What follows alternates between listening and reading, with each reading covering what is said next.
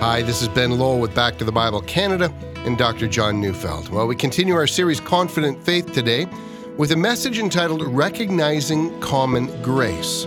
So turning your Bibles to Genesis chapter 20 as we join Dr. Neufeld now.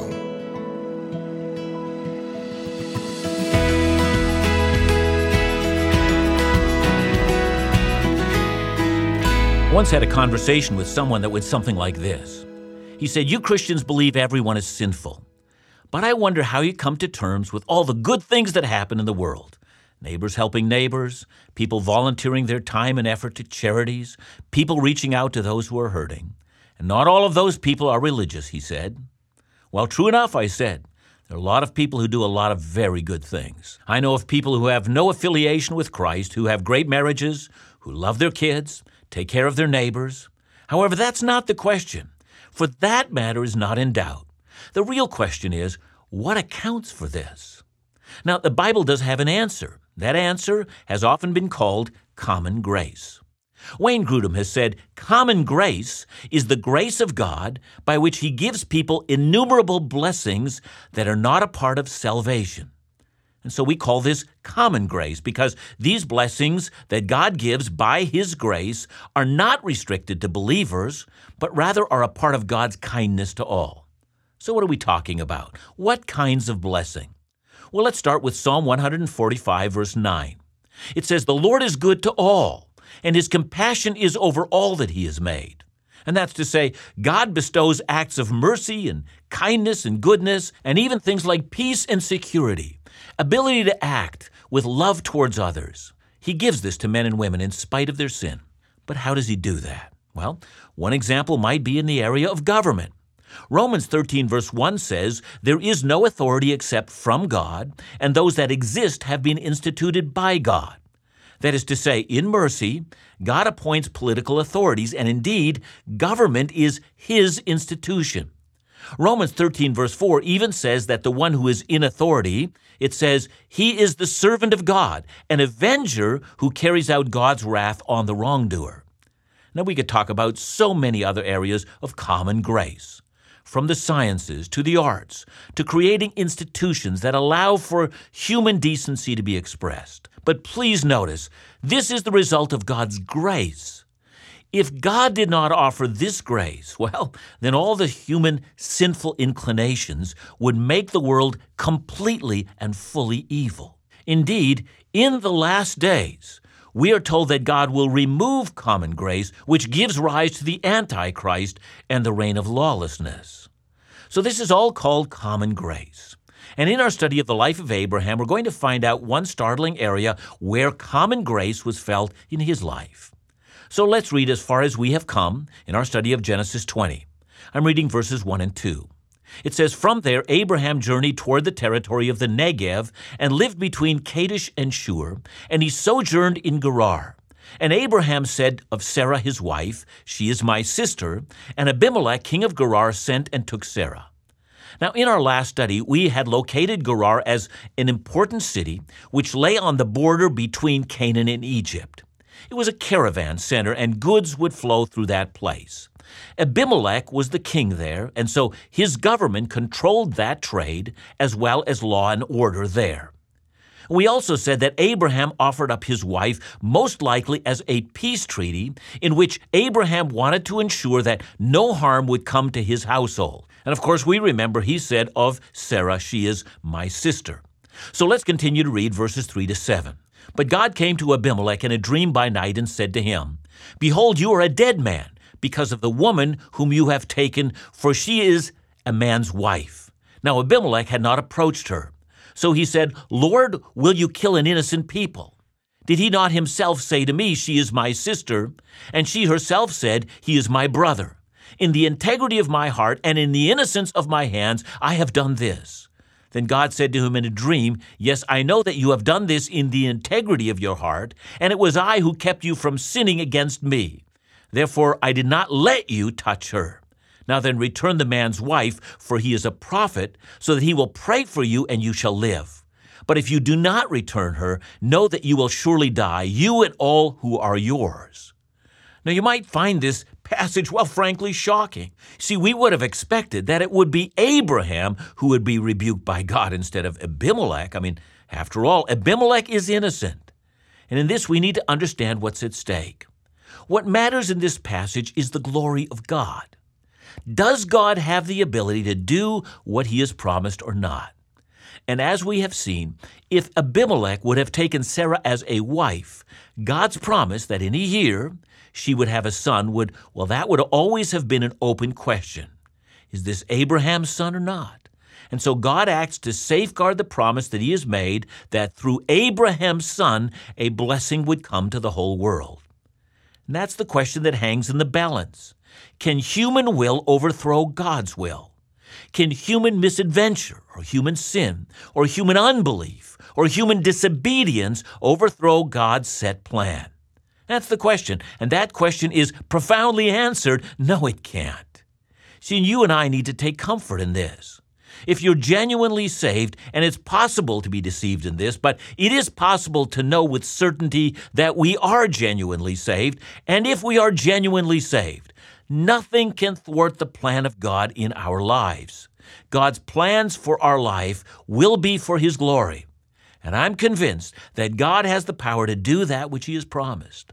Now, before we go on, I want you to notice something in this passage. Sodom and Gomorrah have recently been destroyed, and every single person alive in that area at that time knew what had happened and why it had happened. Sexual immorality was at the heart of the reason why God judges people. And now it would seem that the same judgment was coming to Gerar, and that explains Abimelech's fear. He's not only afraid for himself, but he's also afraid for his city, the city of Gerar. He doesn't want it to be added to the list of casualties. And on top of that, he finds that Abraham is a prophet, a messenger of God. And perhaps all of this is a test. He doesn't know. He needs to plead for mercy. So let's continue to read. I'm reading now Genesis 20, verses 8 to 10. So Abimelech rose early in the morning and called all his servants and told him all these things. And the men were very much afraid. Then Abimelech called Abraham and said to him, "What have you done to us? And how have I sinned against you that you have brought on me and my kingdom a great sin? You have done to me things that ought not to be done." And Abimelech said to Abraham, "What did you see that you did this thing?" I need to stop here because it's interesting, because in the NIV it says, "What have you done to us?" But the ESV correctly translates this, "What have you seen here?" In other words, what is it that you have seen in this city that makes you act this way? What kind of city do you think this is? Do you think we're a city of violence or a city of sexual misadventure like the kind of cities that recently existed in Sodom and Gomorrah? Is that what you think we are? But look around. What have you seen here? So let's continue to read Genesis 20, verses 11 to 13. Abraham said, "I did it because I thought, there is no fear of God in this place, and they will kill me because of my wife. Besides, she is indeed my sister, the daughter of my father, though not the daughter of my mother, and she became my wife. And when God caused me to wander from my father's house, I said to her, 'This is the kindness that you must do to me. At every place of which we come, say of me, he is my brother.'" Did you catch Abraham's answer to Abimelech's question? "What did you see here?" And Abraham answered, "I thought I saw a city that was so wicked that no fear of God is in this place, that unless I acted in the way that I did, that you would soon kill me, the way the people of Sodom would have done." Now, this is the key to this story. It's Abraham's fears and not reality that led him into sin. In effect, when Abimelech asked Abraham what he saw, he asked him whether or not he saw people murdering others in Gerar, or whether he saw evidence that people were engaging in adultery. What's amazing is that this pagan city held a general moral standard around sex. And what's more, there are numerous law codes and marriage certificates that we have from the ancient world that show that many people groups considered adultery to be a very great evil, and many people groups made it illegal. They knew that adultery destroys civilizations and makes human life unlivable. I find it amazing that our society doesn't know that. I remember a number of years ago befriending a young man and then later his young bride as they became married. And both of them were immigrants from a country that had no gospel witness there. And on one occasion when Kathy and I were visiting in their home, they had the television on. It was hooked to a satellite signal that was connected to their home country. I noted to him that it was very interesting, and he said, "Well, you'd enjoy this. You see, there's no sex on this television and none of the attitudes that you see in this country." Indeed, it was so. And that brings me back again to the issue of common grace. There are people groups and nations of the world that hold very strict standards of sexual morality.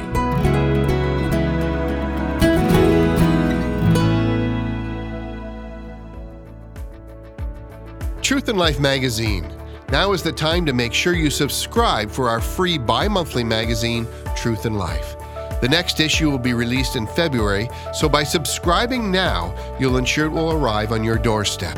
This next issue will discuss the distortion of love we find in our culture and the absence of a biblical understanding of love for God, love for others, and love in relationships. It also includes regular features for reading through the Bible in a year, updates on activities and events, and every issue features articles by Dr. John Neufeld, Phil Callaway, Isaac Dagno, and guest authors and pastors. February is culturally a time we celebrate love. Let's make sure we do it right. So to ensure you get your issue or to support the ministries of Back to the Bible Canada, call us at 1-800-663-2425 or visit backtothebible.ca.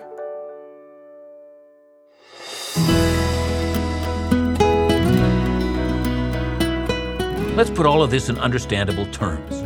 Is man as bad as he can be? Is this world a genuinely evil place? The answer must be crystal clear, yes or no. But on the one hand, outside of Christ, every single human being is depraved. Listen to the words of Scripture, Romans 3:10-12. As it is written, there is no one righteous, not even one. There is no one who understands, no one who seeks God. All have turned away. They have together become worthless. There is no one who does good, not even one. You see, left on our own, we cannot do anything good, anything that's pleasing to God. Every human being is morally bankrupt, dead to God, dead to righteousness. That's the natural condition of every man or woman outside of Christ.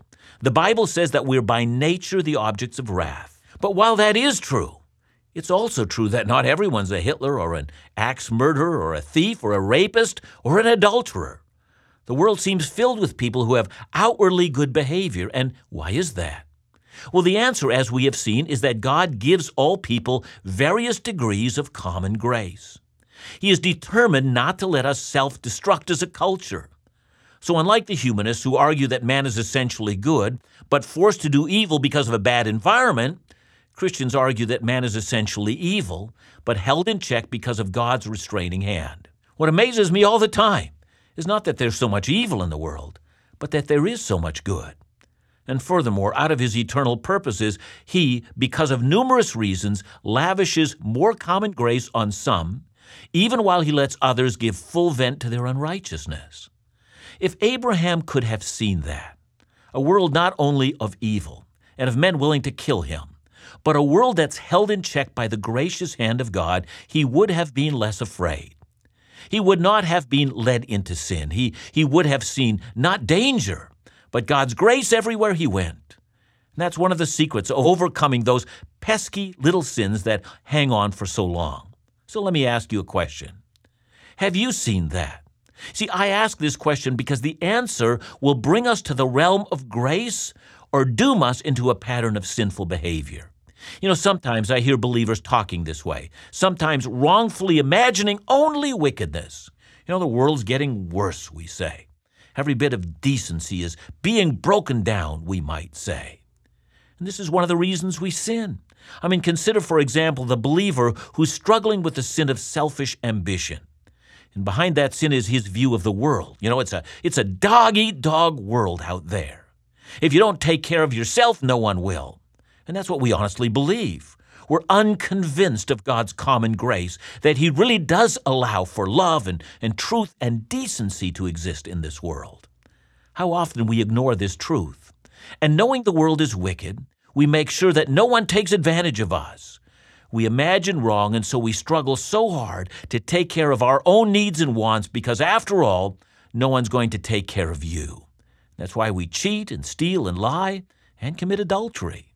We're just taking care of ourselves. It's because of what we see that we can't get the victory. So what should we do? Well, for one, we should open our eyes and look. We should see God's hand everywhere around us. We should see not only God's promises to us.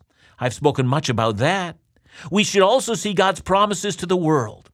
Paul tells us that much in 2 Thessalonians chapter 2, verse 7. There he says, "The secret power of lawlessness is already at work, but the one who now holds it back will continue to do so till he is taken out of the way." Did you hear that? Right now, God is holding lawlessness at bay. He's restraining evil. It's because God's providence and care that we can rest and not indulge in the flesh, but trust in what He's up to. But there's also more. We should also see that there's grace all around us. I mean, take a look. Do you not see the grace of God? Indeed, that's what happened to Abraham. So let's continue to read Genesis 20, verses 14 to 16. Then Abimelech took sheep and oxen and male servants and female servants and gave them to Abraham and returned Sarah his wife to him. And Abimelech said, "Behold, my land is before you. Dwell where it pleases you." To Sarah he said, "Behold, I have given your brother 1,000 pieces of silver. It's a sign of your innocence in the eyes of all who are with you, and before everyone you are vindicated." Now I did a little calculation as to how much money Abimelech gave Abraham, and putting it into Canadian terms, it's roughly around $8.5 million. So at first glance, that's a staggering sum of money. I mean, why would he do that? And the Bible I'm using says in verse 16, it's a sign of your innocence in the eyes of all who are with you. And the Hebrew literally reads, "This is to you a covering for the eyes." You know, in the ancient world, a veil was placed over the face and eyes of a woman. It was a protection for her that she would not be violated. You know, I personally think that Abimelech was telling Abraham and Sarah, if you're ever in this situation again, just buy your way out of it. I've given you enough money to do just that. In other words, this pagan king was giving Abraham a lesson on righteous behavior. I think that must have been humbling for Abraham. I mean, here's a pagan king lecturing God's man as to what's right and what's indecent. And that's grace. See, every once in a while, I'll hear non-Christians lecturing a Christian on ethics. You know, maybe it's business ethics. Maybe it's about personal morality. Maybe it's about how we treat our spouses and our children. But whenever that happens, it not only humbles us, it's an act of grace from God that helps us to get our eyes back onto the Lord. We should see grace everywhere we look, and sometimes it comes from the most unlikely of all places. And so Abraham came to a moment of personal self-awareness. He saw an old behavioral pattern, a little bit of compromise, a little bit of mistrust in God, placed under the spotlight of God's truth and coming from the mouth of a pagan king. What a moment that must have been. You know, it might seem after that Abraham would have slunk out of the city, a disgraced man of faith, a faulty prophet who had come up short. But that's not how the story ends. Abraham never ceases to be God's man. He's received a holy calling, and God always calls his man to do his will. And so with that, let's read the last part of Genesis 20, verses 17 and 18. It says, "Then Abraham prayed to God, and God healed Abimelech, and also healed his wife and female slaves, so they bore children. For the Lord had closed all the wombs of the house of Abimelech because of Sarah, Abraham's wife." I love this last part of the chapter because it teaches us so much. In our weaknesses, we should never forget the grace of God. And Abraham continued to be God's man even though he had failed and even been humbled by a pagan king. I am cognizant of the fact that everyone who knows Christ is his spokesperson. You can be a physician or a firefighter, a farmer, a healthcare provider, a teacher, a lawyer, or a pipe fitter. But you've been given a congregation of people to whom you've been given the task of sharing the grace of Christ. So don't you neglect your call because of your failures. My advice, be transparent about your failures, even asking forgiveness of those you have hurt, and humble yourself. But in the process, don't forget who you are. You're God's man or you're God's woman. Be faithful to your calling and make sure that the gospel is made known. Pray for those who are around you, and everywhere spread the aroma of Christ. I find it fascinating that God had closed up the wombs in Gerar because of Abraham's failure and his sin. And yet it was God who called Abraham to play the role of the prophet and bring healing to that group of people. That ultimately is the final example of the weakness of man and of the grace of God. It's so wonderful that God uses people like us, people who are His and yet who are not yet what they will one day be. And these imperfect and sinning people still do His work. See, I remember the first time I led someone to faith in Christ. I'd been struggling over my own fears and doubts, and indeed, I was then struggling with assurance over my own salvation. And in the midst of my own doubts and fears, I had the privilege of leading my friend to Christ. I'm constantly amazed at God's grace, His patience, and His love. If you today are discouraged by your own weaknesses, would you today open your eyes? What is it that you've seen? Have you only seen wickedness, your own included? Or have you noticed the grace of God everywhere around you? Are you cognizant of His presence in the world, in your home and in your workplace and in your environment? And are you cognizant of the fact that God has had special grace on you and brought you salvation? Rejoice, believe God, and in believing God, never forget to be faithful and to be a light and to share the gospel wherever you go.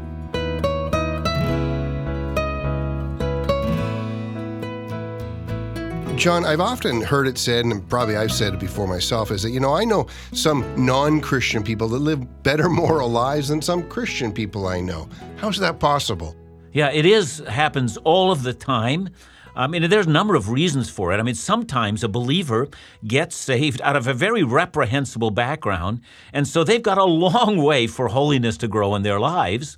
And then you get a non-Christian who is raised in a family in which they had very good values, and so from the outside it looks like, well, they're morally superior. But of course, the other perspective, and that's the one I've talked about here, is the perspective that God gives common grace to all people.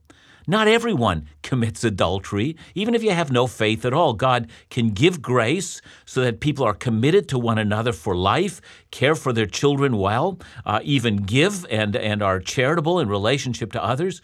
All of this thing happens.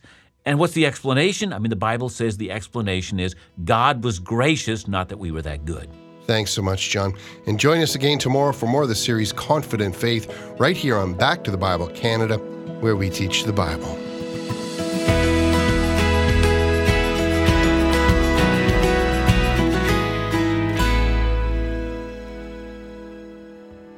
The legalization of marijuana. Are you ready? Prepared? Do you understand the impact on you, your community, young people? What is a trustworthy biblical perspective, and what's the impact physically, spiritually, socially? In Doubt and In Doubt Live is about connecting today's issues of faith and life with a biblical perspective. Join In Doubt's Isaac Dagno, Back to the Bible Canada's Dr. John Neufeld, Dr. Lucinda Scott, and Mark Ward, author of Can I Smoke Pot? Marijuana in the Light of Scripture, live February 22nd at the Clover Theatre in Cloverdale, British Columbia. It's a free event for young adults, so arrive early. Doors open at 6:30, event begins at 7 p.m. And if you can't make it, no worries. The event is being broadcast live on Facebook, and you can submit your questions during the Q&A segment. So, for all the info you need, head to indoubt.ca or call us at 1-800-663-2425.